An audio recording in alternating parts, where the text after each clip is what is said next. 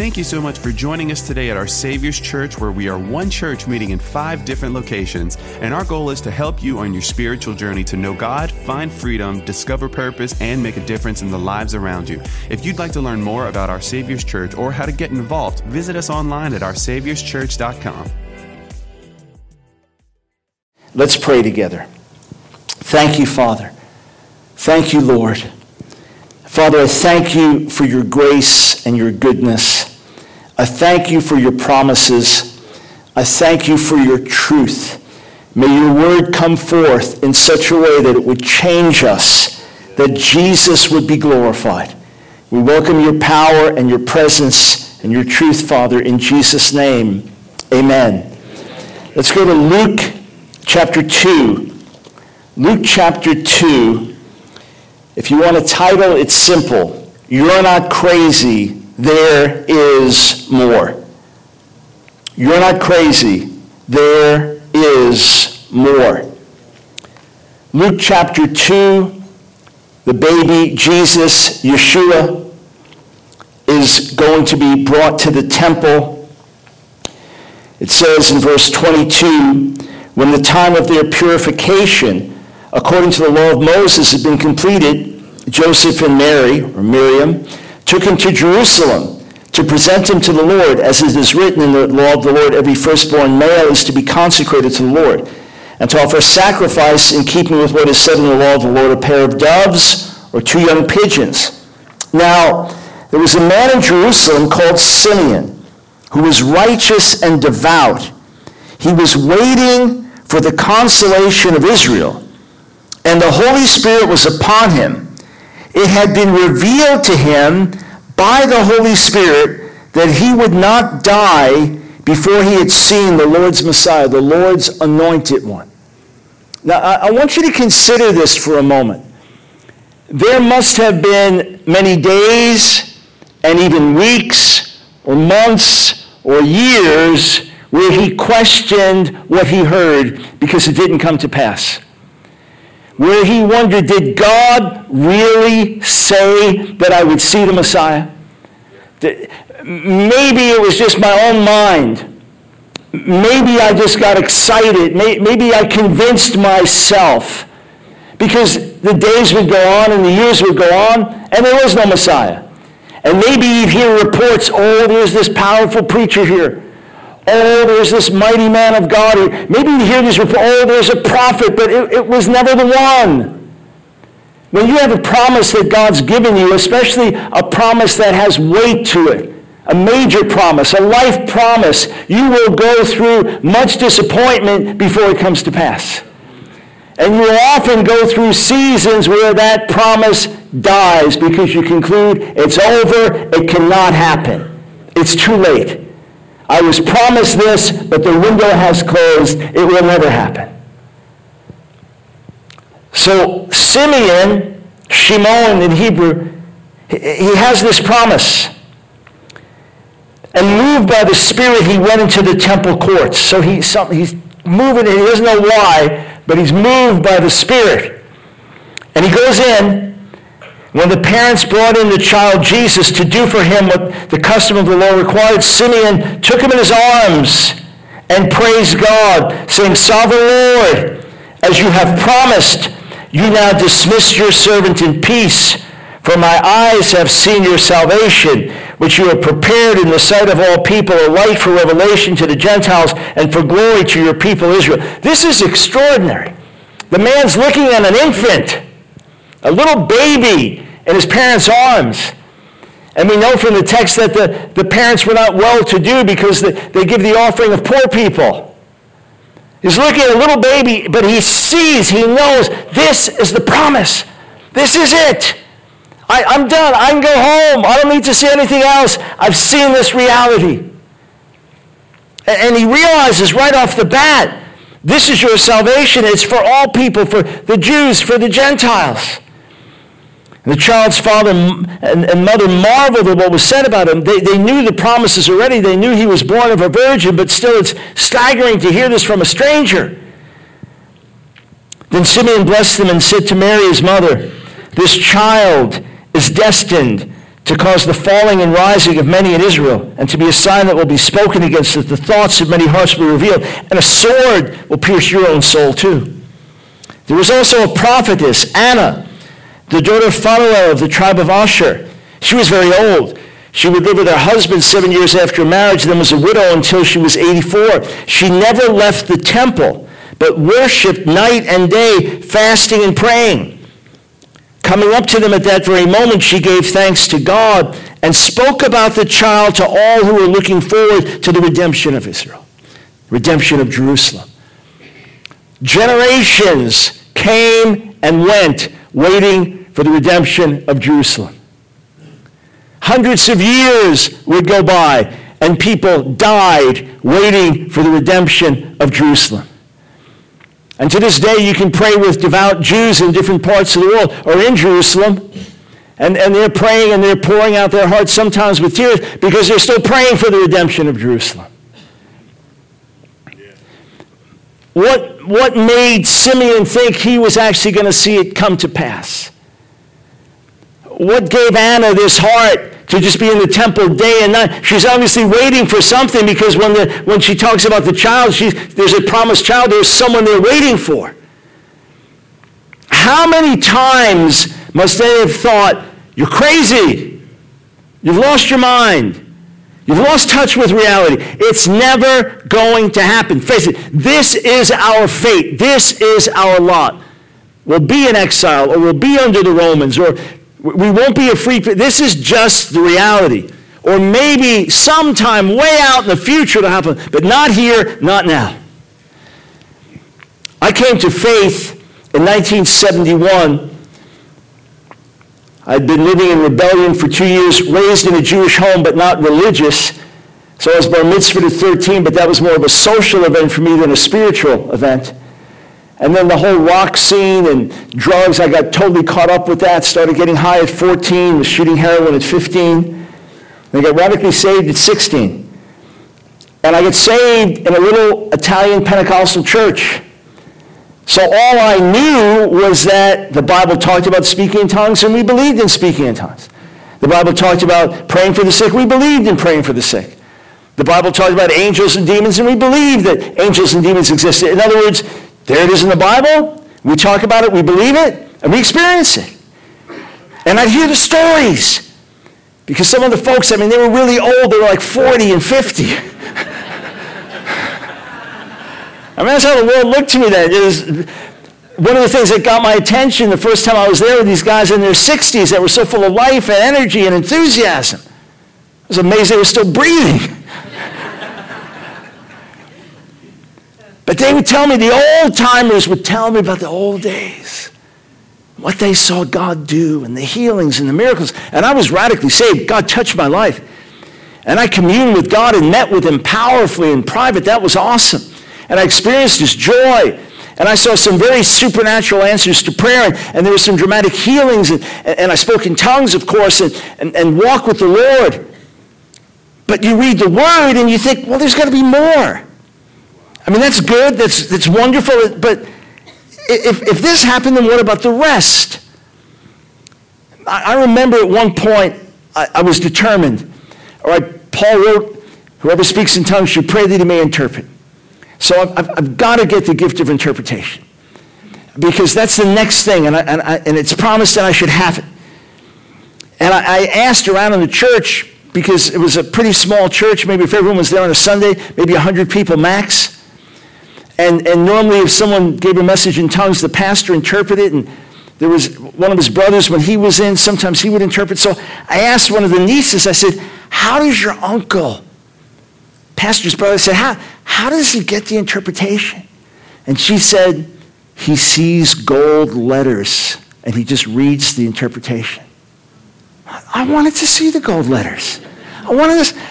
And I remember someone would speak in tongues and everyone was quiet. There was a message in tongues and I closed my eyes, and strange, I never saw the gold letters. And remember, I was a brand new believer. I'd been shooting heroin and shooting speed and using LSD. It used to be called Iron Man and Drug Bear because I was such a crazy drug user. So I was brand new.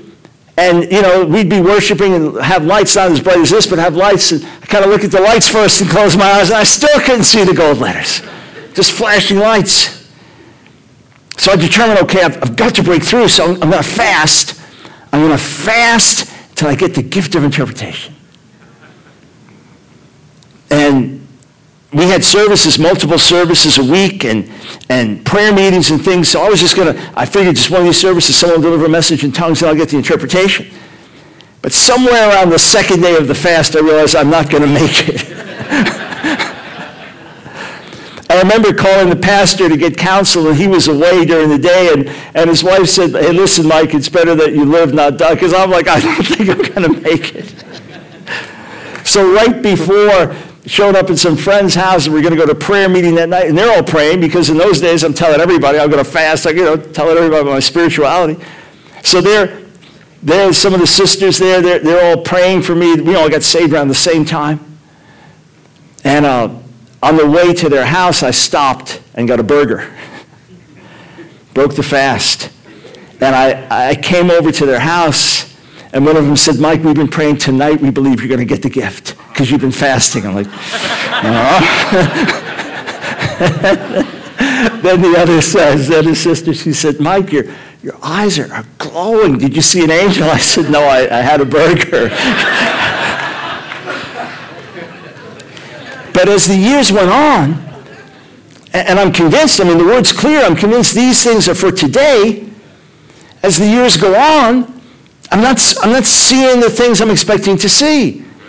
And it seems the people who are really hurt or really sick or really crippled, they're not being healed.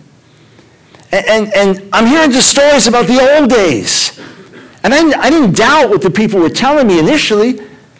Okay, you saw it. You were an eyewitness. You saw those things. Because they're saying, no, it's not happening now, but it did happen. Okay? And then I'd hear reports about what God's doing around the world. Now, this is back in the early 70s, so this is way before the world was as small as it is. So if there are miracles happening in India or Africa or China, you're just hearing about it. It may be years later before actually seeing evidence or there's a book about it or something like that. It's not like someone's just saying, hey, look, just check it. It's just happened. And you're watching on a cell phone around the world. So I'm hearing stories about what's happening all the way over there and all the way over there. And hearing stories about what happened in the past. And then people telling me, brother, you just stay faithful and you're going to see this in the future. And it got to a breaking point because I thought, why is it always in the past or in the future or somewhere else? How about here and how about now? Instead of deepening me, though, in my resolve to press in after God, it may be questioned. Maybe what I'm believing is not real. I know Jesus is real and the Word is real, but maybe this Pentecostal stuff is wrong because now I'm in college and now I'm in grad school. Now I'm listening to other people and I'm looking at other commentaries and theologians and stuff, and I'm thinking, well, maybe that's it. The reason I'm not seeing it is because it's not really there. And as I continued to do my studies and my doctoral work, I got to a point, I was now in another church, I got to a point where I was actively trying to disprove and say, okay, it's not for today. I'm going to buy all these books by Christians against the gifts of the Spirit for today, against healing for today, against miracles for today. And the more I read the books, the more I was convinced that they were wrong because the Word was too clear. I couldn't get away from it. And then folks close to me really saw that in the midst of all my studies, it doesn't happen to everybody, thankfully, but it happened to me. I just got into theological pride, and I started to get more intellectual and spiritual, and I'd read the Bible just to learn the languages more than really to hear from God. I really left my first love. And I was a fraction of who I had been in those early days of 6 or 7 hours alone with God in prayer and the Word and seeking His face earnestly. And I loved God. I was a serious believer. But that passion and fire was gone. Or greatly lessened. And God began to work in my heart and draw me back. God began to do something inside of me. And all through 1982, I laid down the dissertation I was working on. In fact, if I tell you the title, the whole congregation will groan when I tell you I never finished it. When you realize I never finished it, and you could have had the privilege of reading it, you'll think, oh, should I say it? It was on abbreviated verbal idioms in the Hebrew Bible, a comparative philological approach.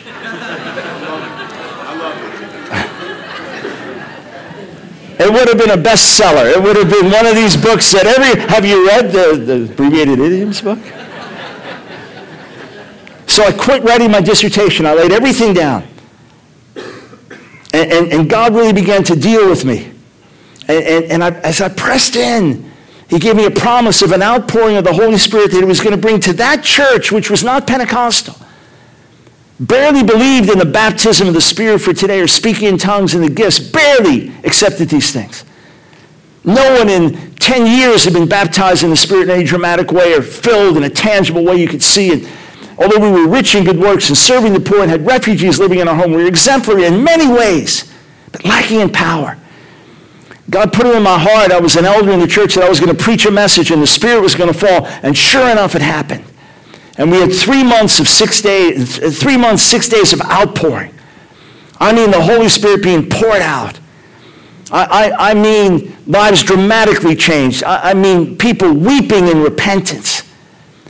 Scores of people powerfully touched. It used to be once a month we'd have a Sunday night prayer meeting, and it was miserably boring. All of us in leadership would look for excuses to forget that it was that night and not show up, and the pastor would often call us to remind us. Prayer meetings like, trying to forget. Miserable, boring. Spirit fell, and we had to open the church every Sunday night. We'd pray 3 hours or more, just crying out, meeting God. People were saved at the prayer meeting, healed at the prayer meeting, delivered at the prayer meeting. God moving. My life completely transformed. That's when I laid everything down and I was writing and sought the Lord earnestly. And in the midst of this, after the outpouring ended, after the pastor and some of the leaders stood against what the Holy Spirit was doing, many years later the pastor came to me with tears saying, Mike, the next time God moves, I don't want to miss it. God moved us on. We tried to leave in a righteous way so as not to be contentious. Got excommunicated for leaving. You ever had that happen? So my friends won't even talk to me.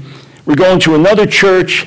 I'm on my face. I'm travailing. I'm groaning in prayer. I'm experiencing things I've never experienced in my life before. Depth of intercession and agony of heart and prayer that I've never known. And the Spirit says to me, it's in April of 1983, you'll be in a revival that touches the entire world. And the first thoughts in my mind, you're crazy, man. You lost it. You are now deceived. The people that excommunicated you are right. You're dangerous. But the more I prayed and the more I spent time with God, the more that promise would rise up in me. And the surer I would get. And then I began to see God move in amazing ways and open doors and call me into aspects of ministry and work. I ended up writing my dissertation. The book that Pastor Scott mentioned, Israel's Divine Healer, was based on my dissertation. I wrote my doctoral dissertation on one Hebrew word for healing. Because I was struggling because the people that held the right theology about healing saw nobody healed. People like me, we had the right theology and saw nobody healed. And the people with healing ministries had bad theology. I thought, something's wrong here. Maybe my theology is wrong.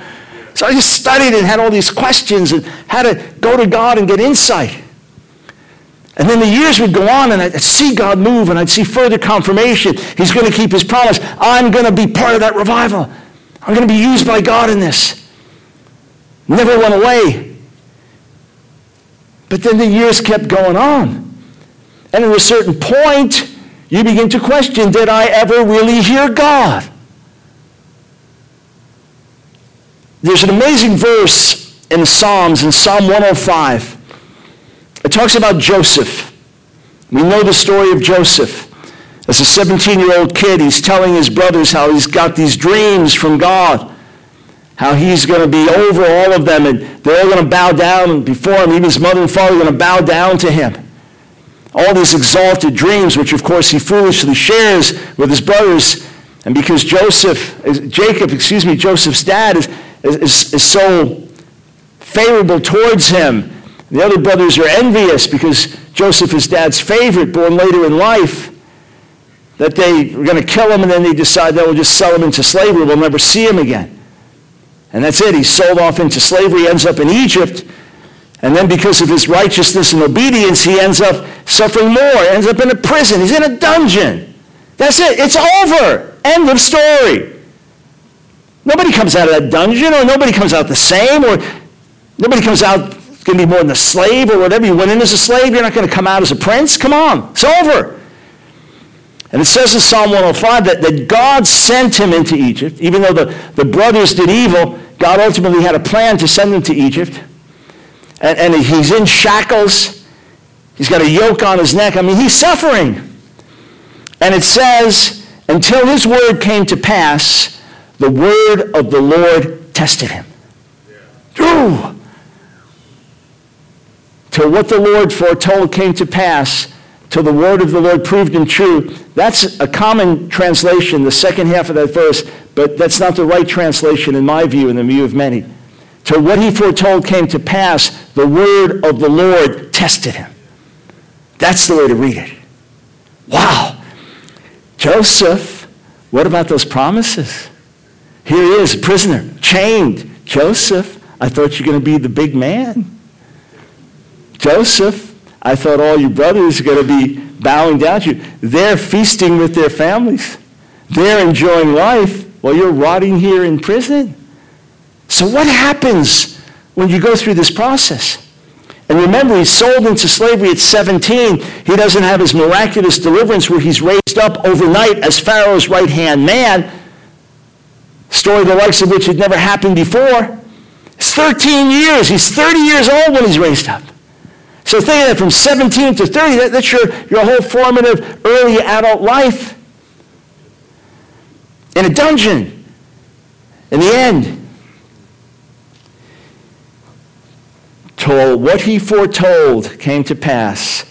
The word of the Lord, the very promise that God gave him is the thing that tested him. And if you have a promise from God, that promise will test you.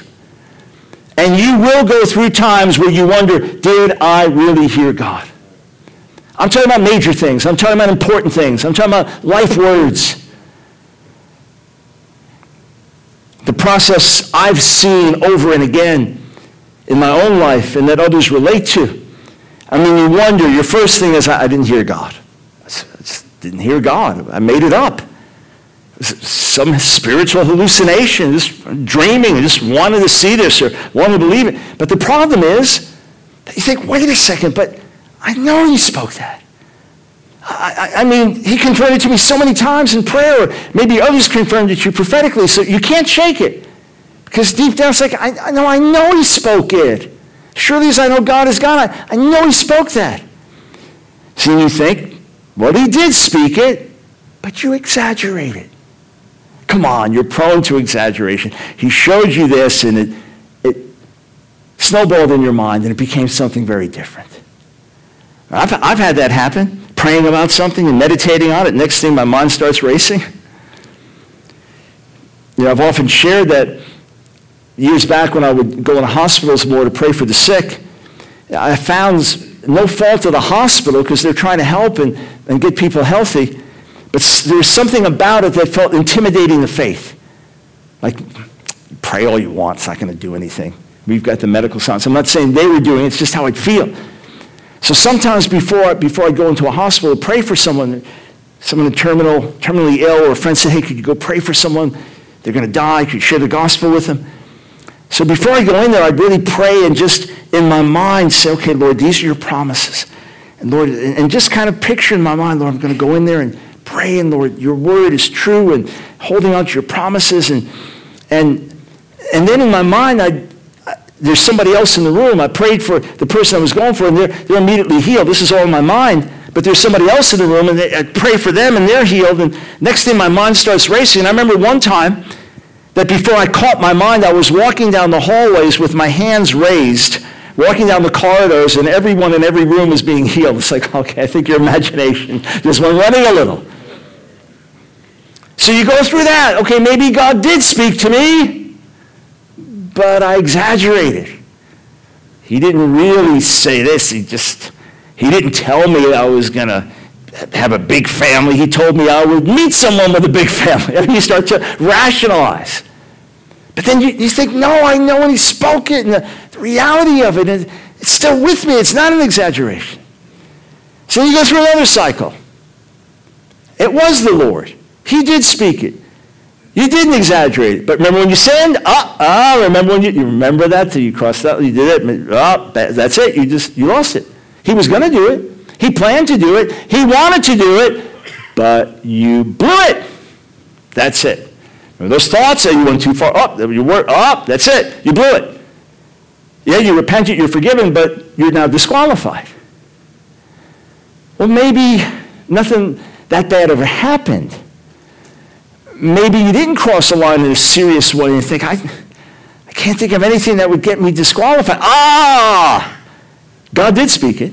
You didn't exaggerate. You weren't disqualified, but you didn't pray enough. You were supposed to pray and fast more. God gave you the opportunity, and you didn't go after it, so he went on to somebody else. You go through the cycle.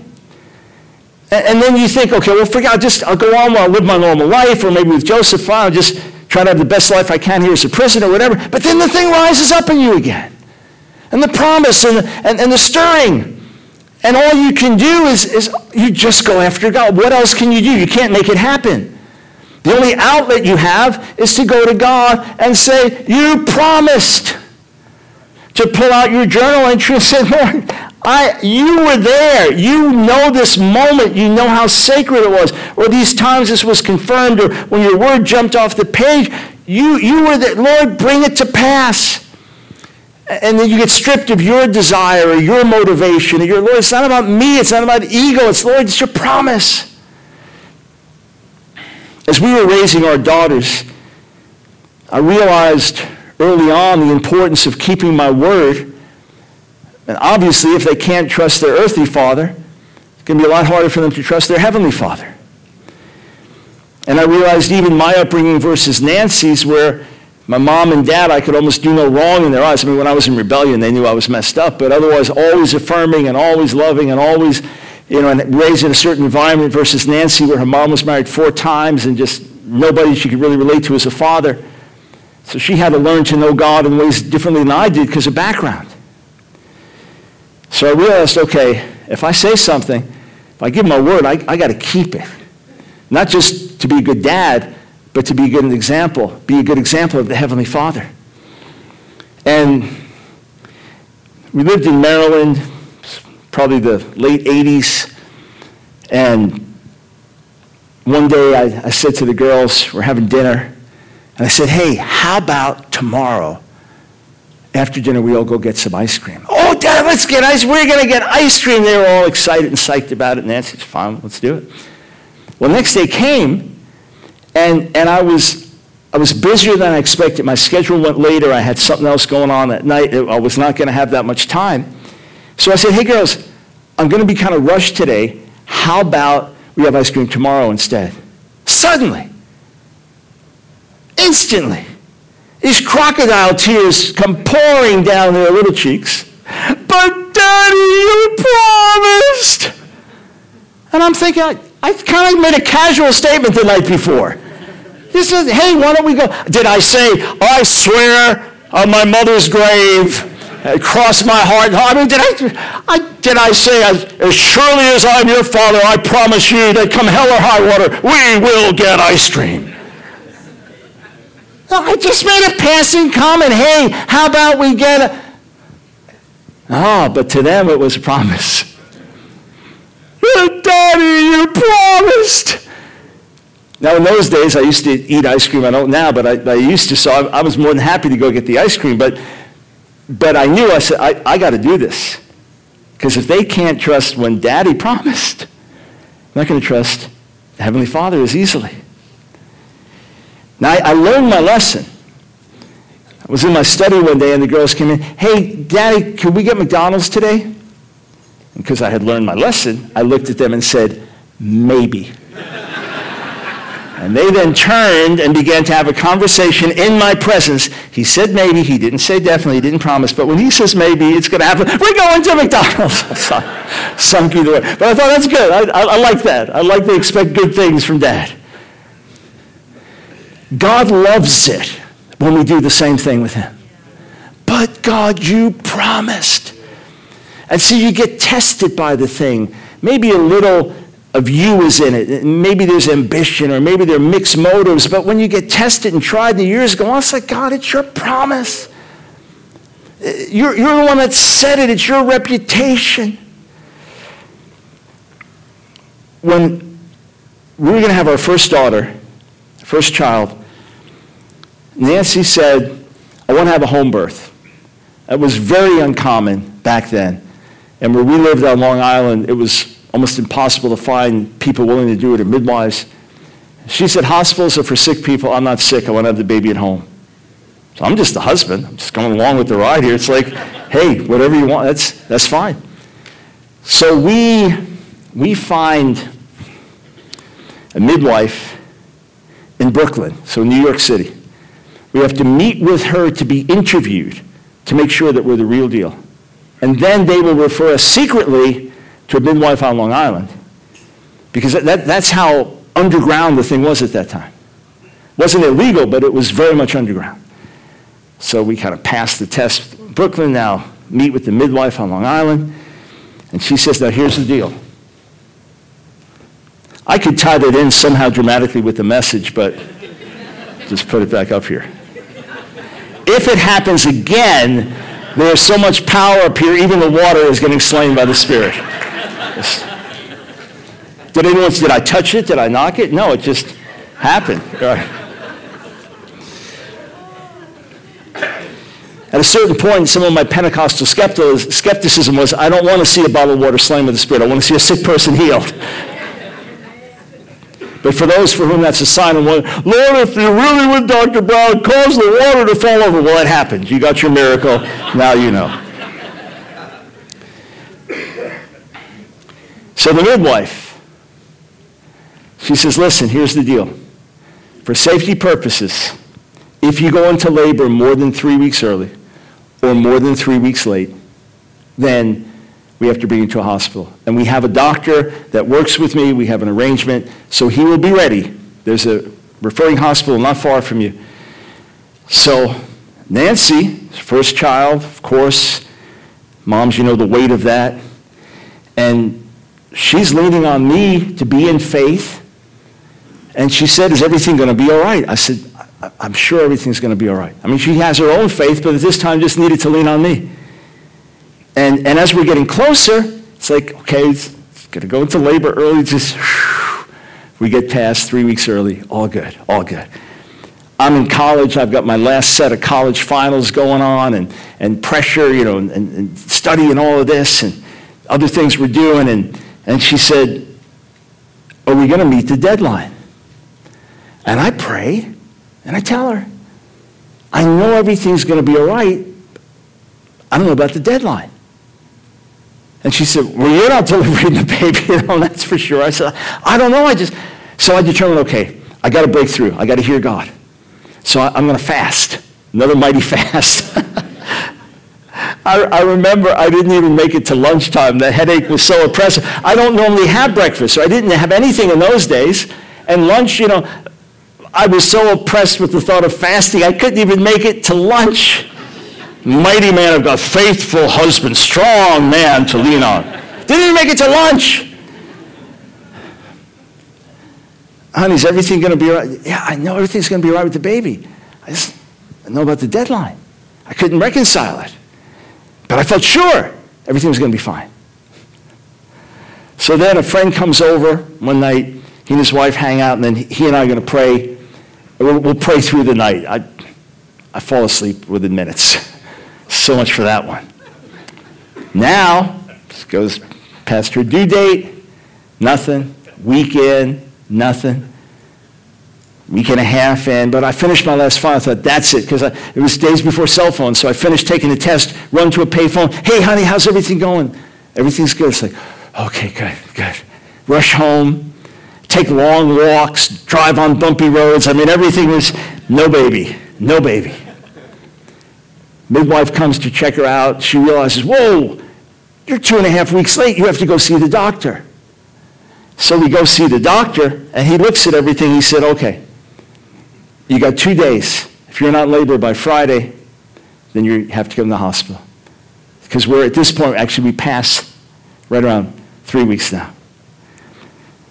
So it's Thursday night, and Friday we're going to have to go into the hospital. So I get on my knees to pray. And first thing, the neighbors downstairs were playing loud music. I was agitated, so I thought, okay, if I don't forgive them because I got a bad attitude, there's no way I'm going to get a miracle. So Lord, forgive me for having a bad attitude. Clear my heart, do that. And then I go to a favorite passage of Scripture. You've heard it preached on here, Luke 11. And Jesus talking about importunity and boldness, and then saying, what man is there of you if his son asks for bread, we'll give him a stone, or if he asks for fish, we'll give him a snake. If you being evil know how to give good gifts to your children, how much more will the Heavenly Father give good things to those who ask him? And at that moment, supernatural faith came alive. I knew that I was going to stay on my knees all night, but I knew that I was 100% sure that we had the answer. But I remember saying, God, you knew on this night, you knew it, that I would be here on my knees, taking these words and believing every word you said. You knew it. You knew it would happen, and you put it in the Bible. You have to do it because you promised. It was overwhelming. And about a half hour later, Nancy comes walking out to tell me she's been in labor for a few minutes, and water's broken, all of that, and praise the Lord, 23 hours later, she delivered. So it's still a long labor. And I remember in the midst of it, home birth, natural childbirth, well into it, I remember she came out the bedroom in our little apartment and said to me, do something. It's like I've quoted every verse I know, but I also remember the ones that say, howl like a woman in labor. It's like it's hard for me to get away from those verses. But thank God all was well in the end. We have to go to God, friends, where we talk to him in real life, and where we appeal to him for the sake of the promises. Because hear me, if God fulfilled every promise that he's given to everyone in this room. Now, some of you say, I don't have like a life promise or a key word that God gave me or a thing I'm holding to, but you see what's in the Word, and there are things you contend for, and there are things you say, well, there's got to be more. If we had those purposes, just this room full, this little group of people here, if all the promises that God gave to us came to pass, it would probably shake the whole nation and beyond. I mean, there's that much in the potential and the promise and the things that God has spoken. And to this day, I'm 66. And yes, as promised, I got to serve as a leader in a revival that touched the world. People came from over 130 nations to Brownsville and were touched. And as we travel around the world, to this day, people come up to me and say, you have to hear what happened to me in that revival. And then those that were touched went out and touched others. And then those that were saved and transformed that went through our school that are on the mission field, and a whole missions movement that continues to grow and thrive. And some of the most powerful evangelists and preachers on the planet today were people that were touched in that revival and went through our school and are out. It's what God promised me. And yet there are other things and more things that he spoke that I know he spoke. As surely as I'm standing here, I know he spoke them to me. I can't shake it. And yet they haven't yet come to pass. And even though I feel incredibly young and energetic at 66, I feel far better now than I did 7-8 years ago after changing my lifestyle. And even though by God's grace I could easily see ministering for decades ahead, the thing eats away inside of me in prayer. God, there are certain things I'm supposed to see, and in case you haven't noticed, I'm not getting younger.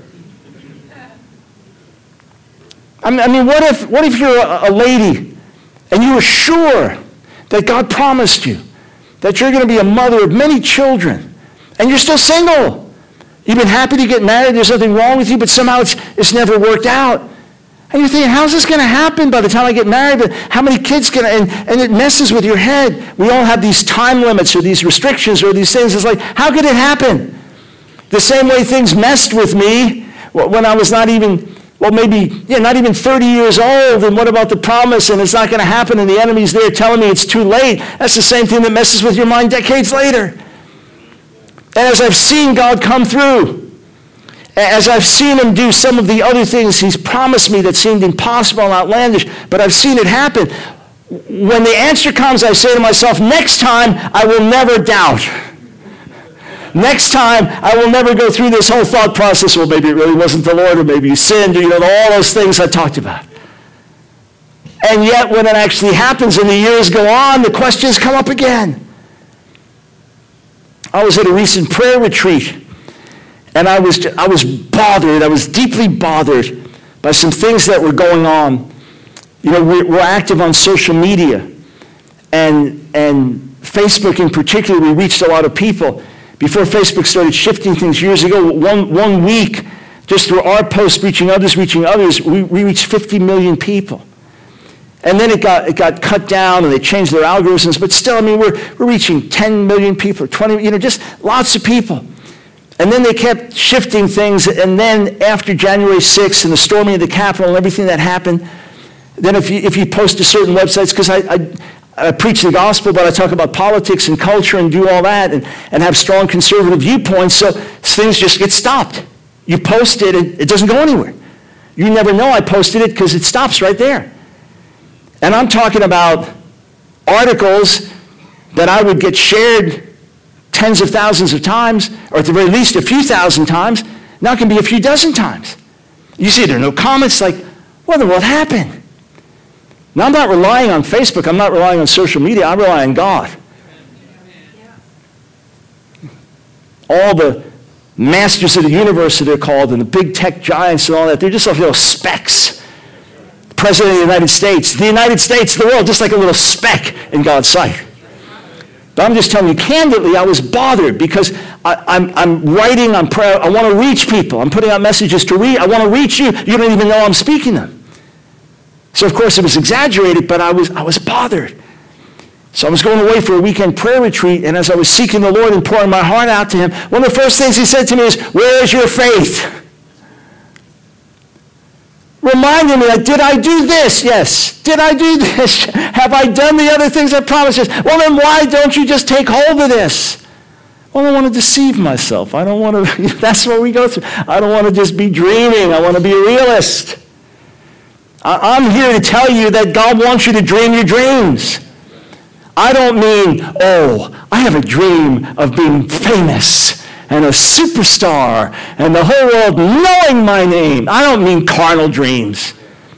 I mean the God dreams, where you see yourself ministering to people, you see yourself raising certain kids, or you see your prayers answered, or you see yourself in a certain country being used in a certain way, you see you writing a book that shakes a city.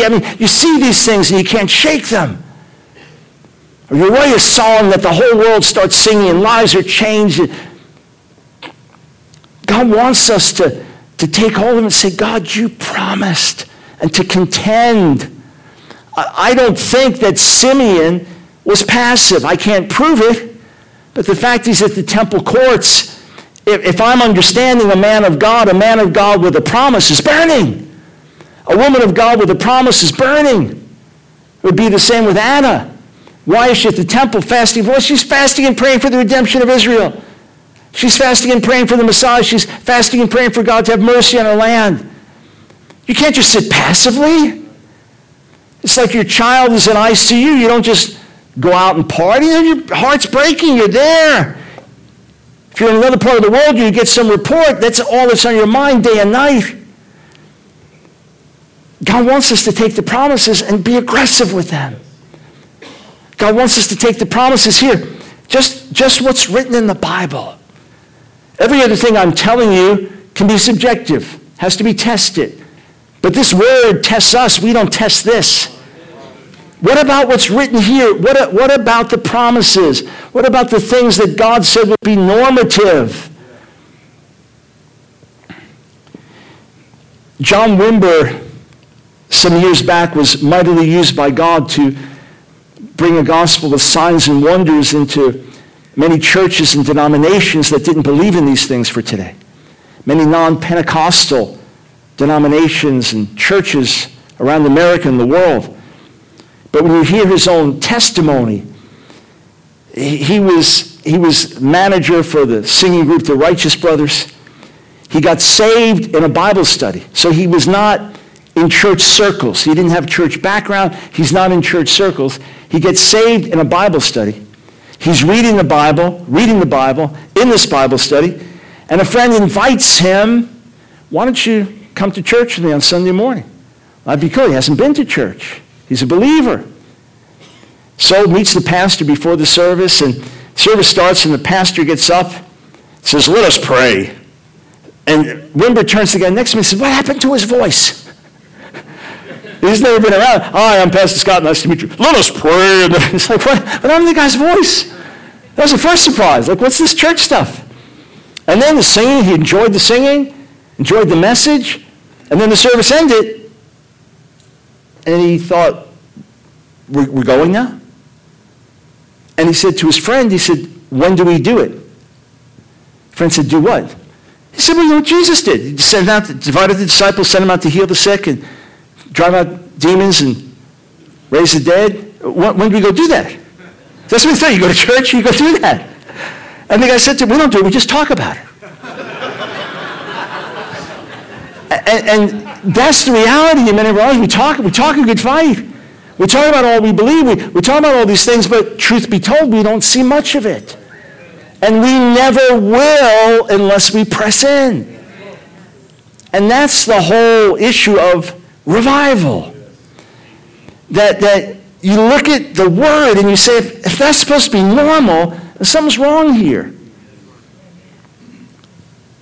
You know, when folks would introduce me in the past as the world's foremost Messianic Jewish apologist, they'd say, yeah, number one among one. We didn't have a bunch of us. And I would tell them, I said, it's like playing center on the pygmy basketball team. You don't have to be that tall. Well, if you grow up among pygmies, you know, maybe someone 5 feet tall, he's tall. Wow, she's really tall. Or whatever their height is.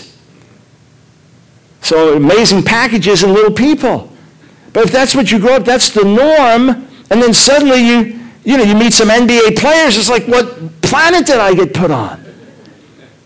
So we often set the norm based on what we experience. We're a Pentecostal church, we're charismatic, we're a Holy Spirit, we're a full gospel, and the obvious question is, well, so you do all this? You guys do this stuff? It's like, some. We certainly preach about it, get stirred up about it. You read this and you say, there's got to be more. And God loves it when we do that. He doesn't want us to have puny expectations. He doesn't want us to think, this is it. This is everything. I mean, picture you've never flown before. And you go to the airport. And someone says to you, you want to know what an airport is all about. You want to know the meaning of airport. You've heard about famous airports around the world. This is the airport, the Lafayette Airport. And that's it. You fly in there one time into another little airport, and that's all you do. On a little plane, you think it's a big plane. That's a little plane. It's a little airport. Same with some of our experience. It's a little experience that reflects a little God, not a big God. He loves it when we know there must be more. I mean, picture you come home with a present for one of your kids, and it's the silly present, not the real one. And you say, I know you've been waiting for your birthday. You've been hoping to get this for years, and here it is. It's like, Daddy, that's not it. Well, it's good. It's being pitiful if your kid fell to the ground crying. That's the most wonderful thing anyone's ever done for me. It's like, no, it's a prank. It's just a prank.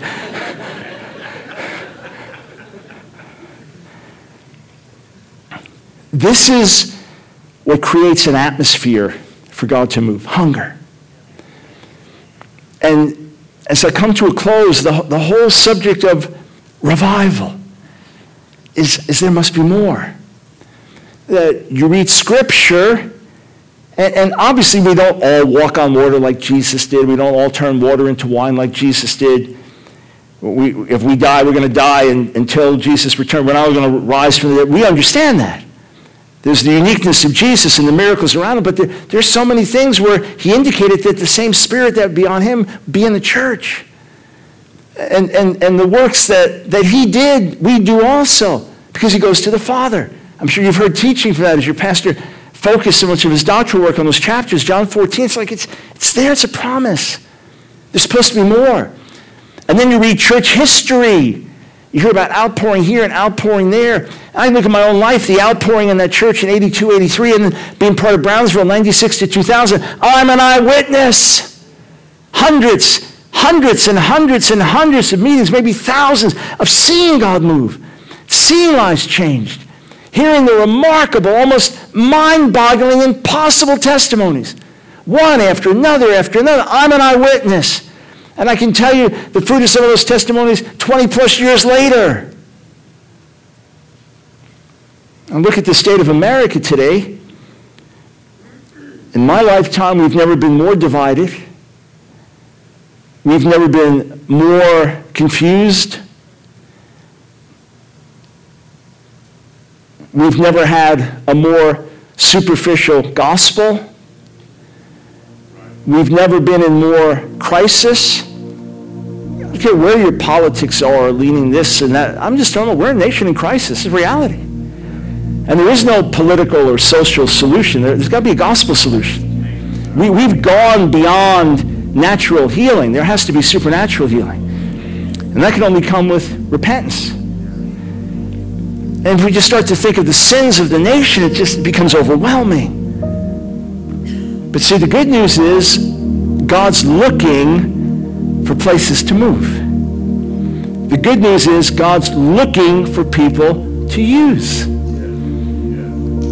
There's a wonderful verse in 2 Chronicles 16. It's in the midst of a rebuke to a king who had once earnestly sought the Lord but was now leaning on the arm of flesh. And it says in Hebrew, the eyes of the Lord, they go back and forth, Meshotatot, back and forth. 2 Chronicles 16:9. Ki Adonai, for the Lord, enav Meshotatot b'chol haaretz. His eyes go back and forth through all the land, back and forth through all the building. L'hit chazek im levavam shalem elav, that he may stand in strong support of those who are wholly his. He's looking for people to use. He's looking for people to back. He's looking at people to fill. And because it's ultimately his name and reputation that are at stake, he wants to move. Aside from his love for you, aside from his compassion for you, aside from his deep involvement in your life and everything that Jesus did to bring us to himself, aside from all that, his honor, his glory is at stake. He's mocked before the world. His word is mocked. The name of Jesus is trivialized. Just for the sake of his glory, the very opening of the Lord's Prayer, hallowed be your name. These are things that appeal to our Father. So here's what I felt in my spirit. I felt that tonight is a night of preparation for tomorrow in particular. We'll see what happens, those that are part of this church Sunday morning. But I felt in my spirit that tonight's the preparation where we cry out to God to prepare the way for God to move tomorrow. And I'm not going to tell you the same thing tomorrow night. This is not set up to get you to come back because I won't be there the next night. Kind of look at it like we're digging trenches to make room for the water, the rain to be poured out. And kind of look at it like God's saying, okay, who's serious here? Who's hungry? It doesn't matter how many times you messed up before. He's just saying right now, who's serious? That's the power of the blood of Jesus. He washes us clean and says, okay, let's start here. Let's start here. So I want you to stand to your feet with me. Thank you, Lord. Thank you, Father. And if there's a promise, something burning in your heart, something where as I've been preaching, the Lord's been saying, there's more. There's more. Either the truth of his word that you can't get away from, or a crisis in the midst of your family, and you know there's got to be a breakthrough. Or just some of these promises, like God spoke things to me. Many of the things he spoke to me have come to pass. Some of the biggest other ones haven't yet. And I cannot leave this world without seeing them come to pass.